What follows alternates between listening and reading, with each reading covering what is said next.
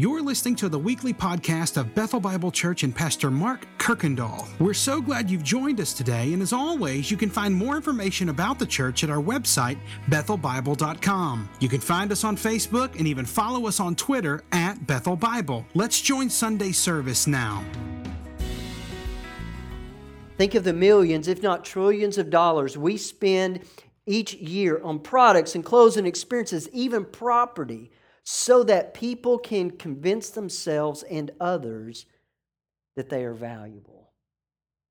But here's what really caught my attention. He says, I believe we create lists of adjectives that we want to be identified as. Maybe leader, considerate, cool, attractive, an advocate, useful, provider, protector. But it isn't enough to describe yourself as any adjective. Others must be the ones to do so. In that way, our identities are dependent on what others think. And then this is when it hit me upside the head.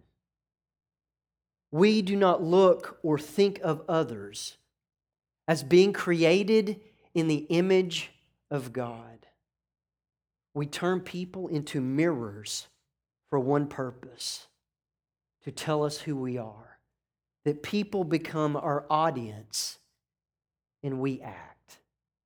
Now, isn't that pretty interesting to think that everyone has words or causes or ideas that we want to be known for, but in order for that to be true about me, I have to get you to think that of me. So there's how we see ourselves, there's how we see others, and then the third aspect is this. It's who we truly are. In fact, that's what we all wrestle with, is who am I? And here's what you're going to see from Psalm 8 today.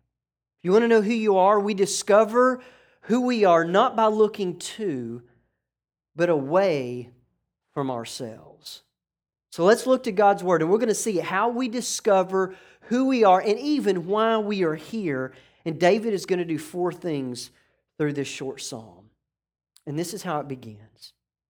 To the choir master, according to the Gittith, a psalm of David. So we know who is writing this. And notice how he begins. He says, Lord. If you take notes, if you mark in your Bible, what you need to know is this is the word Yahweh. It's describing a very personal name of God. When you see God described as doing covenants, it's the name Yahweh, meaning I am. The personal, covenantal name of God. And that's who David begins addressing. And then he says, our. Meaning David the king, he is representing all the people in this psalm. And then he says the word Lord again. But it's different.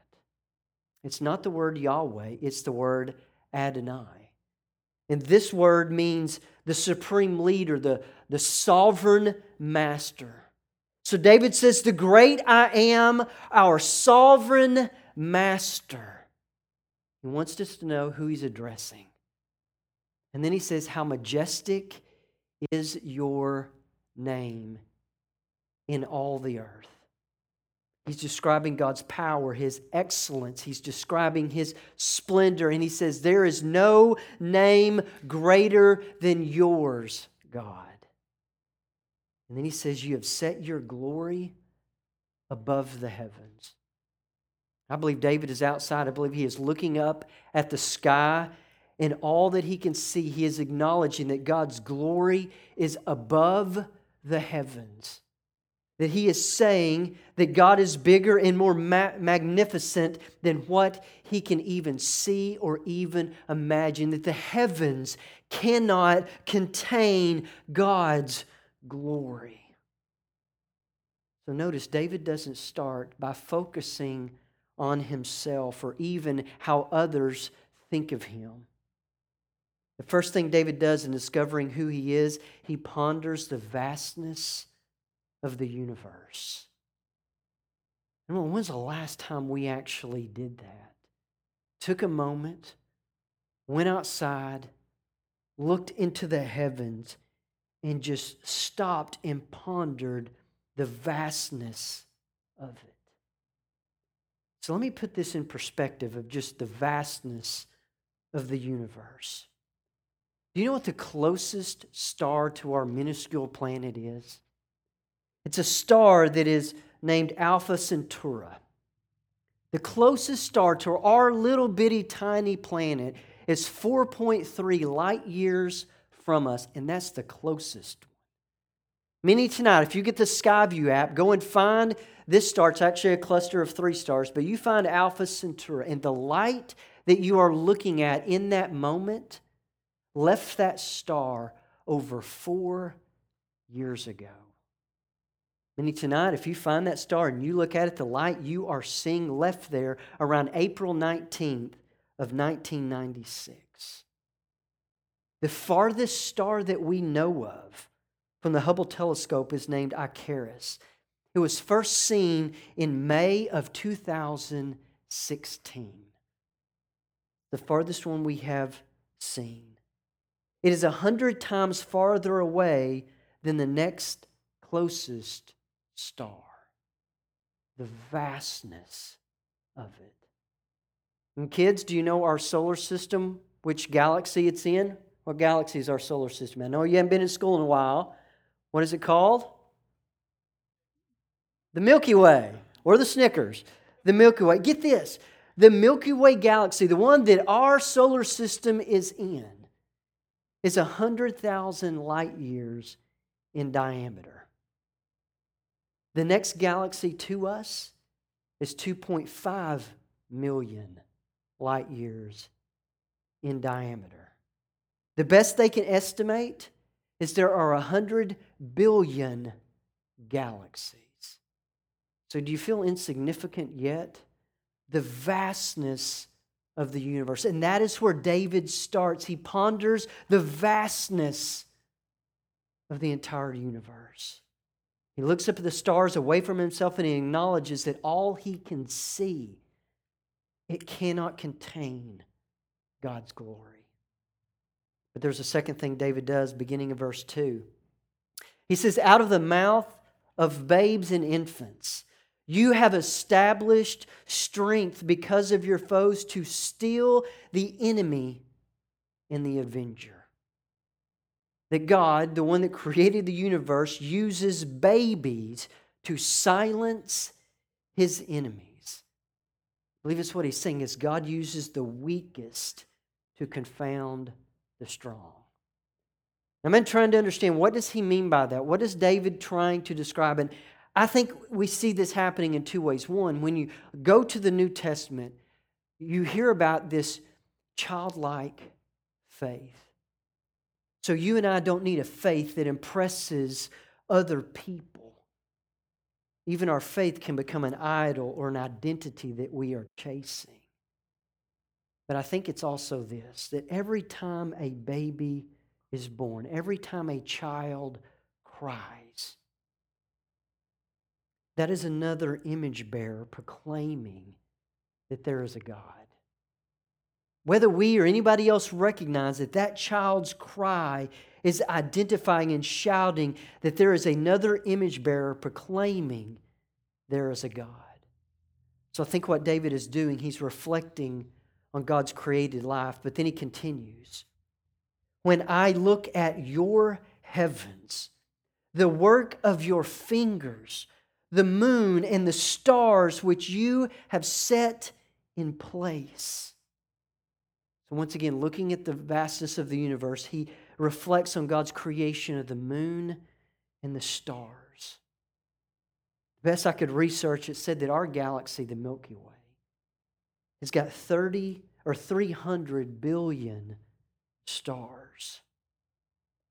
And they estimate there are 100 billion galaxies, meaning there's somewhere around 70 billion trillion stars. And Isaiah 40:26 tells us that God knows each and every one of them by name, and He has placed them exactly where they are. So to discover who you are, I think first we ponder the vastness of the universe. The second thing David does, he marvels at the greatness of the God who created it. But there's a third thing. In verse 4, Notice what he says. He says it's a question. What is man? What is man that you are mindful of him, and the Son of Man that you care for him? So David, looking up at the stars, thinking about God's glory and his creation, I think David feels completely insignificant. And what is man, or who is man in all of this? But David also is in awe of something. Two things. You are mindful of him. Literally, this means that God knows your name. And to think about that, God is forever thinking about humans and his creation, that you are always on his mind. Always. That he is mindful of you. He knows his creation. Oh, but there's more. He says you care for him. And this phrase means attending to. It's describing this very intimate connection that happens. That God does not just know your name, but he is interested in what is happening to you. I'm wondering, do you ever feel insignificant? Do you ever feel unimportant? Do you ever feel like you don't matter and no one cares? Well, I want you to hear the truth. There is a God that created you. He knows your name, and he tells us even the number of hairs on your head. Some of us more than others.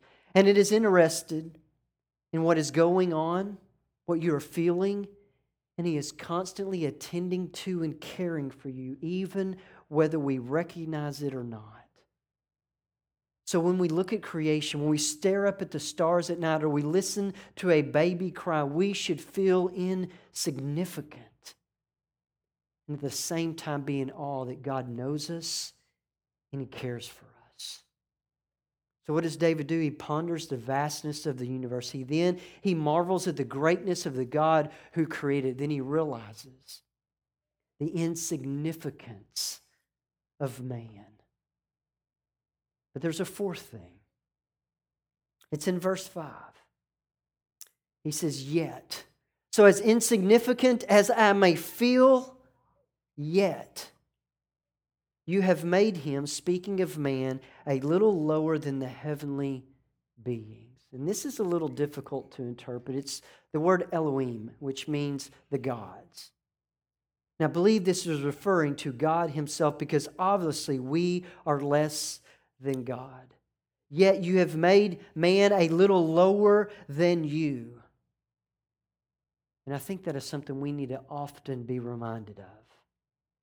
As insignificant as we are, but God does something. Notice what he does. He's made us a little lower than who he is, lower than the heavenly beings, and crowned him, man, with glory and honor. That God crowns humanity with glory and honor. The one that the universe cannot contain his glory. The one that created every star and knows its name. The one that created you and takes an interest in you crowns insignificant man with glory and honor. And this is what I was reminded of. Of all the ways I'm chasing after those things. Running and chasing after glory and honor. I search for glory and honor in my accomplishments. I'm searching for these things in my identity, especially of my own making. And then what I notice, something that happens. I get frustrated and I get angry when the things that I identify with become threatened. I become entitled. And I lose sight of something much greater. That we easily lose sight of all the things we are chasing to be known for can never measure up to what God and only he can actually offer us. So let me ask you, would you rather be crowned with glory and honor from a sinful group of people living in a sinful world, or the one that created all that you can see and know and is perfectly righteous, pure, and loving? Who would you rather be crowned by? So then David reflects on one way humanity has been crowned. It's in verse 6 through 8. God's crowning humanity with glory and honor, and at the top of the list, this is what it says. You have given him, speaking of man, dominion over the works of your hands. You have put all things under his feet, all sheep and oxen, and also the beasts of the fields, the birds of the heavens, the fish of the sea, whatever passes along the paths of the sea. So over all of God's creation, man holds this unique place. That humanity has been given dominion over all the works of God's hands. I think David is standing there looking up at the night sky, and he is in awe that God would exalt him above all creation. And David recognizes that I don't even deserve that. That he doesn't even deserve to be magnified above all of God's creation. Therefore, I think what it's saying is that we are created in God's image to represent God on earth over all of his creation. That is why you were born, and that is why you are here to represent him. Above everything else that we may do or say, we are here to represent him, and that is an honor that we do not deserve. That we don't deserve to represent him. So the fourth thing he does, first of all, he ponders the vastness of the universe, and that's where he starts. He then marvels at the greatness of the God that created it all. But then he realizes how insignificant man is as a created being. But then he stands in awe of the grace that God shows humanity to represent him. And David says that is how you discover who you are and even why you're here. That we discover who we are not by looking to, but away from ourselves. And then David ends this psalm in the same way he began it. Word for word. O Lord, O Yahweh, our Lord, our Adonai, how majestic is your name in all the earth. So instead of looking for our identity in our works or our accomplishments or our intellect or our success or our agendas or our stance on politics or our causes, that to realize our identity comes from the most majestic name there ever was, is, and will be. That we discover who we are not by looking to, but away from ourselves. In fact, over the last month, I think I've been more grieved than maybe I have in a long time over the things I'm seeing and some of the things I've been involved in.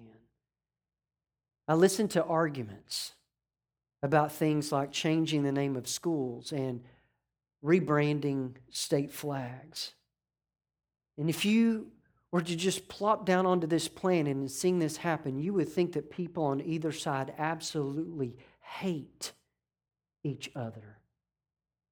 I see news reports about people, image bearers, being treated like they are less than someone else because of the color of their skin or where they were born or their heritage. I see people stealing and destroying property and lives. I see people being at odds with each other over debates about COVID virus, even down to arguing about masks. I hear families that can't even get together and talk because of some issue or world event or even politics.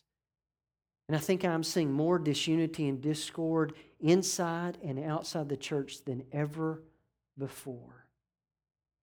And I think all this happens when we make and I make everything about me and my identity. And we all, including myself, we are failing at representing God here on earth.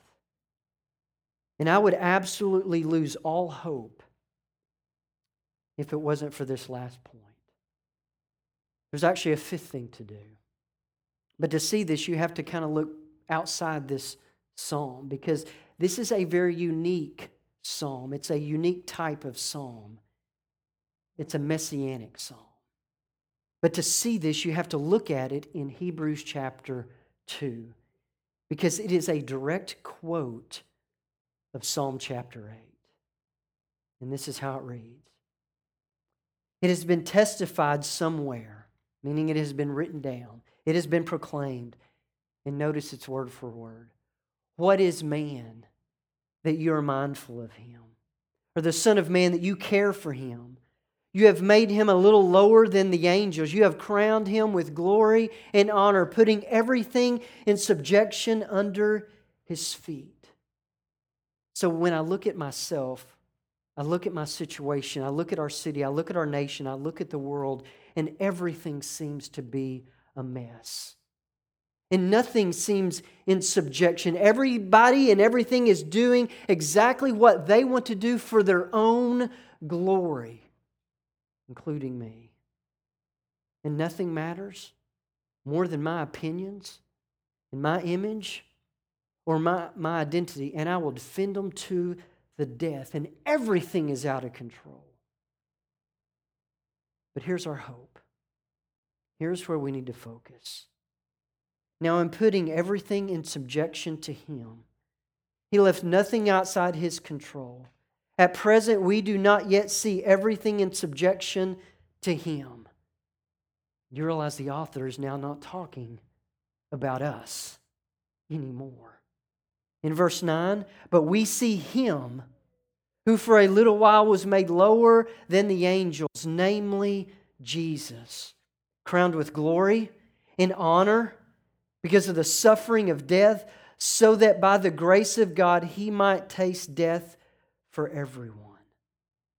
That the author is no longer talking about humanity, he is talking about Jesus. So our hope is when nothing seems right, when nothing seems to be in subjection to God, when Satan seems to be winning, we realize that we can't see everything rightly yet. We're not seeing the whole picture. Because if this world and even our lives were left up to us, there would be absolutely no hope. Things would continue to get worse and worse for all eternity. But God did something. What man failed at doing, even back to the very beginning with the very first Adam and representing God here on earth, He sent His Son to accomplish it for us. He sent His Son not only to represent Him, but to represent us, that this world is not our home, and the best thing I can do in the meantime is to represent Him well. In my family, in my job, in His church, in all the circles I'm associated with. So church, hear me. In 2020, we are facing many decisions. Many that we have never had to face before, and so many of them are very controversial. Like what information is correct about COVID and certain things that we need to be doing. Schools and churches reopening. Monuments and state flags and names of schools, political parties, philosophies, and candidates. What happens is we take issue and we pick sides, and then we make our identity all about those things. When these issues then that we are passionate about get threatened or challenged, then we see our identities as being threatened.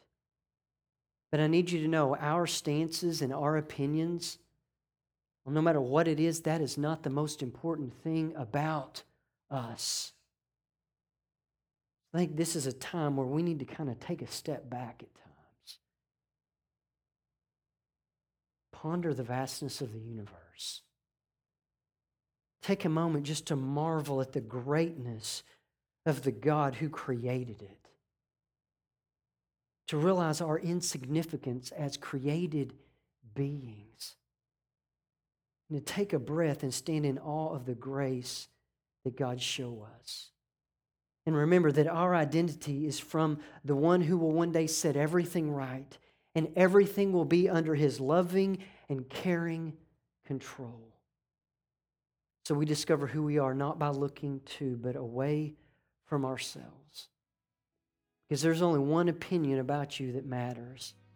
And He says, I have, and I will crown you with my glory and honor.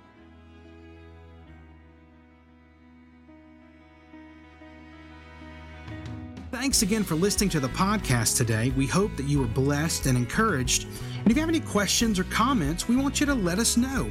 Simply send your thoughts to questions@bethelbible.com. Thanks for spending time with us, and be sure to join us next week on the Bethel Bible Podcast.